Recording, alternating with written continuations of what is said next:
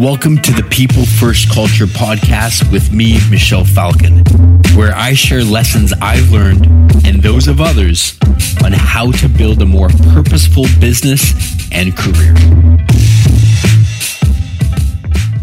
Hey everyone, thank you for joining me on this episode of the People First Culture podcast. If you are new to the podcast, welcome. I discuss all things related to company culture, employee performance, customer experience, and career growth, all to impact the growth of a company. If you are on to your second, third, or fourth episode, thank you so much for returning. I truly appreciate it. If you're looking to connect with me online, I am at Michelle Falcon everywhere, whether it's LinkedIn or Instagram, Twitter. So connect with me there. I am in hospitality and restaurants, so often people turn to me to discuss all things related to hospitality and guest experience. A lot of the content that I produce is centered around employees and their performance, how you build high-performing teams, because the outcome of that is a phenomenal customer experience that your customers want to come back and see again and again, buy more products and services from you, and that ultimately is what drives that long-term growth. This episode is on the golden rule of hospitality. And I want to reframe what that golden rule is. So we'll unpack that in a moment. What I've been up to for the past 7 days has been really exciting. I was just in New York for 6 days, looking for our first Manhattan location for my company, Brasa Peruvian Kitchen. And one of the things that I observed in Manhattan is directly tied to what I'm going to discuss today. And now, what is it that your customers care about the most? Each industry is different. There is no golden rule. The golden rule is the principle of treating others as one wants to be treated. I don't believe that is true, because what matters to me in how I am delivered a product or a service might not matter as much or be as important to the next person.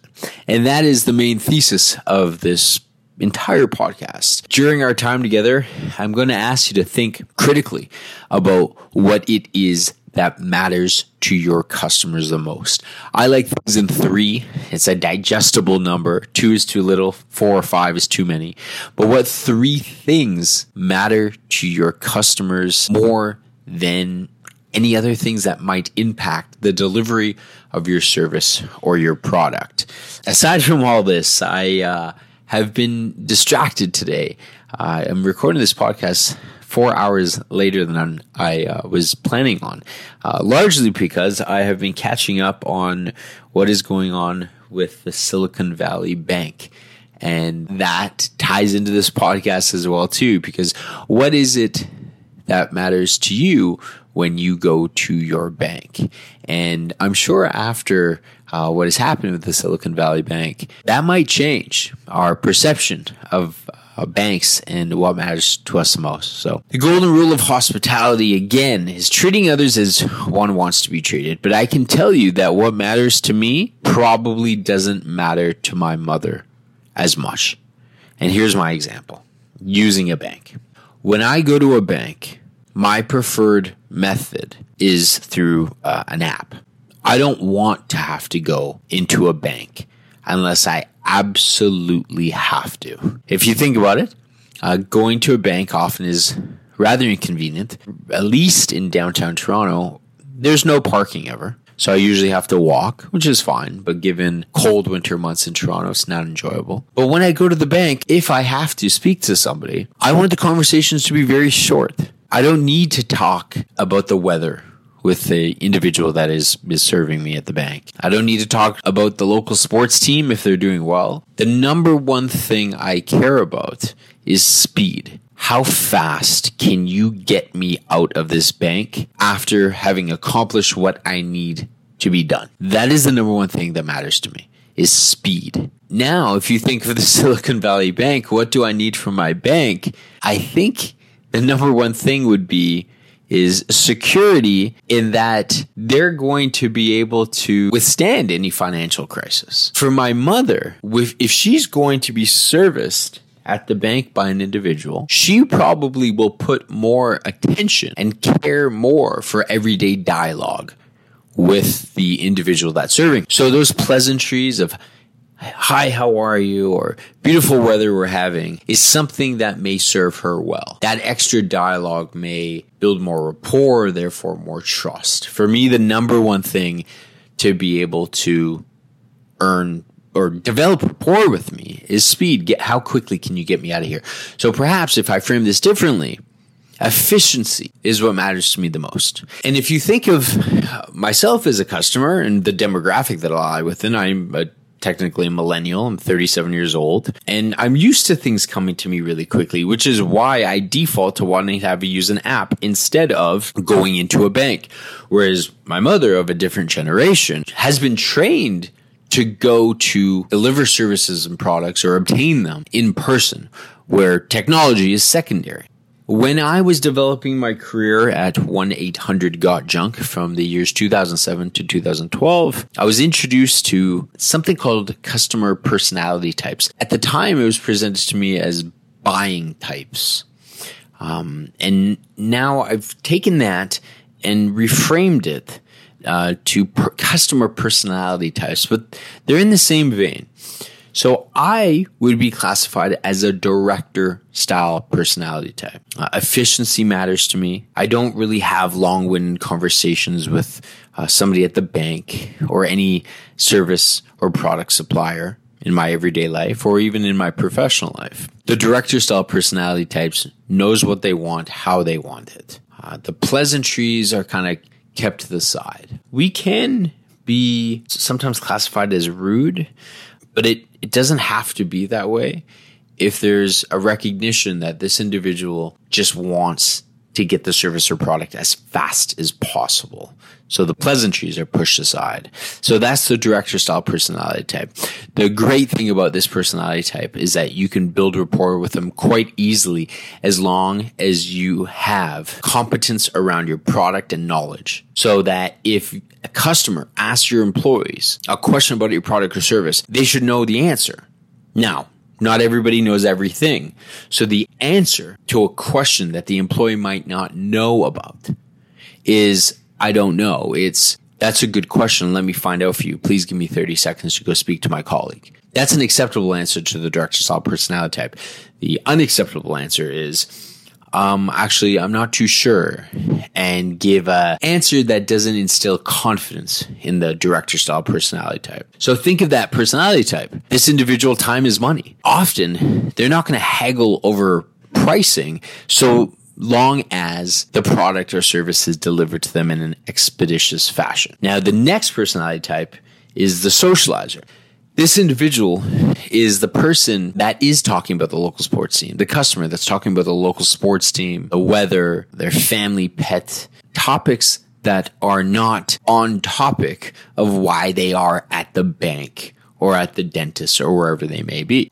The socializer personality type does not want an expeditious customer experience. They want to build rapport with the company that they're doing business with. This individual is a great customer for many companies because they're very trusting in nature. You can offer them new services and products if they trust you. So if you spent the time to build rapport with them, talk to them about the things that matter to them, and often that could be the local sports team or their family pet. When you have that new product or new service, they will be more inclined to have that conversation with you, perhaps more so than the director style personality type, who you have to catch at the right time for a new product or service presentation. The socializer personality type can be a dangerous customer for making sure that you don't have too many customers in your lineups, quote unquote, clogging up the line. And the reason is because the challenge with them is making sure that they are focused on the task at hand, right? Because they are talking about their family dog or the local sports team when you really need them focused on this conversation piece because you have 7 other customers to serve who are waiting for your attention. And lastly is this passive personality type. The passive is somebody that can be guarded and timid, or at least appear this way. They appear this way because their conversations, similar to the director, can also be short. I'll give you an example. If you've ever asked a customer, how's your day going? And they respond with good, but don't ask you how your day is going in return. If that's the case, you may have a passive personality type that you're speaking to. Now, do not write these customers off as not engaged. They may just not trust your company or your industry. And I'll give you an example. In my industry, specifically in my business, we serve fresh salads, warm bowls, smoothies, everyday products that people are familiar with. But our differentiating point is we leverage Peruvian flavors and ingredients. Now, for someone that is not familiar with Peru and their cuisine and the flavors that come from the country, they may be a little guarded, a little timid toward this new type of cuisine. So they come to order their meals with their guards up because they're reading the menu boards. They're reading things that are not immediately familiar to them, like Japanese or Mexican cuisine. However, the passive personality type. Well, to use another example, if you remember in the 90s and early 2000s, I believe this reputation has been removed from the industry, or perhaps I'm mistaken, but I remember the auto industry having a negative reputation for, the quote unquote used car salesman, the person that might appear to sell you something to maximize their wallet rather than what you needed as the customer. So when you would go to purchase a vehicle, you may have gone to that dealership with your guard up. People are asking you how your day is, and you're questioning their motives. So maybe you were responding with good, and you didn't ask them how their days were going in return because you were guarded. You were thinking that somebody was going to try to sell you something that you didn't need. So we may have all been passive personality types on the surface when doing business with this industry. Now back to my industry. So this guest comes and orders, and they appear to be a bit guarded. Our team members kind of embrace them, walk them through the menu, perhaps give them a sample of piece of our protein or give them a sample of our salad dressing, and then they eat it and they really like it. You see, their guard starts to come down. That trust is starting to grow. What would have happened if our team members didn't guide them through that new experience? They would have never come back. They may have never even ordered in the first place because too many companies write this customer personality type off as they're boring or I don't like talking to them. They're so, they don't talk enough and I just don't enjoy them. Well, it's because they're unfamiliar with your product or your service and they're just trying to build trust with you. And I have found that the passive personality type can be some of your most loyal customers because so many companies write them off and disregard them as quote unquote boring customers. But when they find a company that helps them bring their guard down, they can be extraordinarily loyal to those companies. And with the director style and the socializer, it's pretty clear to understand what they need to be able to develop loyalty with the company. The director is give me the product as fast as possible. Make sure it works. In my case, make sure it's delicious. The socializer is engage with me a little bit. Let's build a relationship based on something other than your product or your service. Whereas the passive requires a little bit more effort, a little more time. And I believe that passive customer personality type actually knows that they may not be the easiest customer. They may not say that to themselves, but it does require a little bit more effort. And because of that, they value the companies that spend a little bit more time with them. Therefore, they're more likely to share their loyalty in return and can be some of your most loyal customers that patronize you all of the time. So for me, the golden rule of hospitality is not your choice. Something that matters to me might not necessarily matter to the next customer. So how can we have a golden rule that treating others as one wants to be treated when different people want to be treated different ways? So think of your industries and what matters the most to each of these customer personality types. For my industry, flavor, price, and speed matter. Friendly is an added bonus. But imagine if my company delivered a friendly service with good pricing and it was fast. I don't think I would be around for very long because I'm missing the flavor component. Now think of an accounting firm. What matters to the customer of an accounting firm? Well, for me, are the documents filed on time with accuracy. Those are table stakes. Those are 1A and 1B for me. Friendly? Sure. I'll take friendly. I'm never going to say, no, I don't want a friendly customer experience. I'm not too sure of anybody who would reject that. But I can't see friendly being 1A or 1B. Maybe it's the second, third, or fourth reason that would matter to me in delivering or staying loyal to a company. Think about your industry. Think about your customers. What truly matters to your customers? Now, you're going to think of 1 to 5 things, perhaps. Remember, I like things in 3. But if you think of 3 things for your industry or for your company, here's the next step. Walk to 5 different people or email them if you're a remote company. Ask 5 people in your company and say, what are the 3 reasons why our customers are loyal to our company, our service, or our product? If you don't hear the same 3 responses that you had, well, then there's an opportunity to get aligned behind what those 3 things are. Maybe you're not right. Maybe somebody on your team pinpointed the 3 things in order of priority and importance to the customer. Maybe your 3 isn't accurate with the actual reality of what your customers care about the most. Now, of course, how do you find out what matters to your customers the most? It can't be anecdotal. Well, for us at Brasso Peruvian Kitchen, we use Net Promoter Score, we use our Google reviews, and we host customer interviews. Because we can't just think of what those 3 things are that matter to our customers. Because aside from that, how are we supposed to build something that our customers have never seen before to differentiate ourselves against competition if we don't even know what matters to them? What if we go build something entirely different from what they actually want? Sometimes innovation doesn't even have to happen.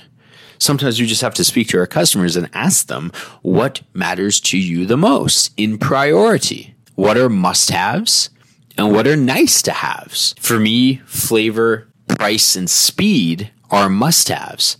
Nice-to-haves would be friendly. For people like my mother, who's a socializer, friendly might rank higher than speed, because she's a little bit more patient. But for the director style personality type, speed matters more than friendly. So you see, I kind of threw a wrench in that. There could be a top 3 for each customer personality type, and that's okay. Does it make it more challenging? Of course it does. But this is why customer experience is so hard to get right. This is why you as a consumer get frustrated by poor customer experiences with, let's say, an airline. An airline's never an easy industry to pick on, by the way. Pardon me. It is easy, but it's not always fair. Think of how difficult that industry is. So by no means am I picking on this industry, but it goes to show the top 3 things that matters to a director are going to be different than the top 3 things that matter to a socializer or a passive. The first exercise for you to get aligned with your team is to individually write down what are the 3 things that we believe our customers, what matters to them the most. And then from there, you can start segmenting it by director, socializer, and passive. So this podcast episode was to kind of make sure that you realize that the golden rule of hospitality isn't treating others as one wants to be treated, because what matters to me doesn't necessarily matter to you. Thank you all so much for listening to this episode. I'm absolutely thankful that anybody even comes to listen to 1 minute of what I have to share. If there's a specific topic that you would like me to speak on, please email me directly. My email address is m@brassoperuvian.com. I am at Michelle Falcon everywhere online. Thank you so much, and I will see you on the next episode.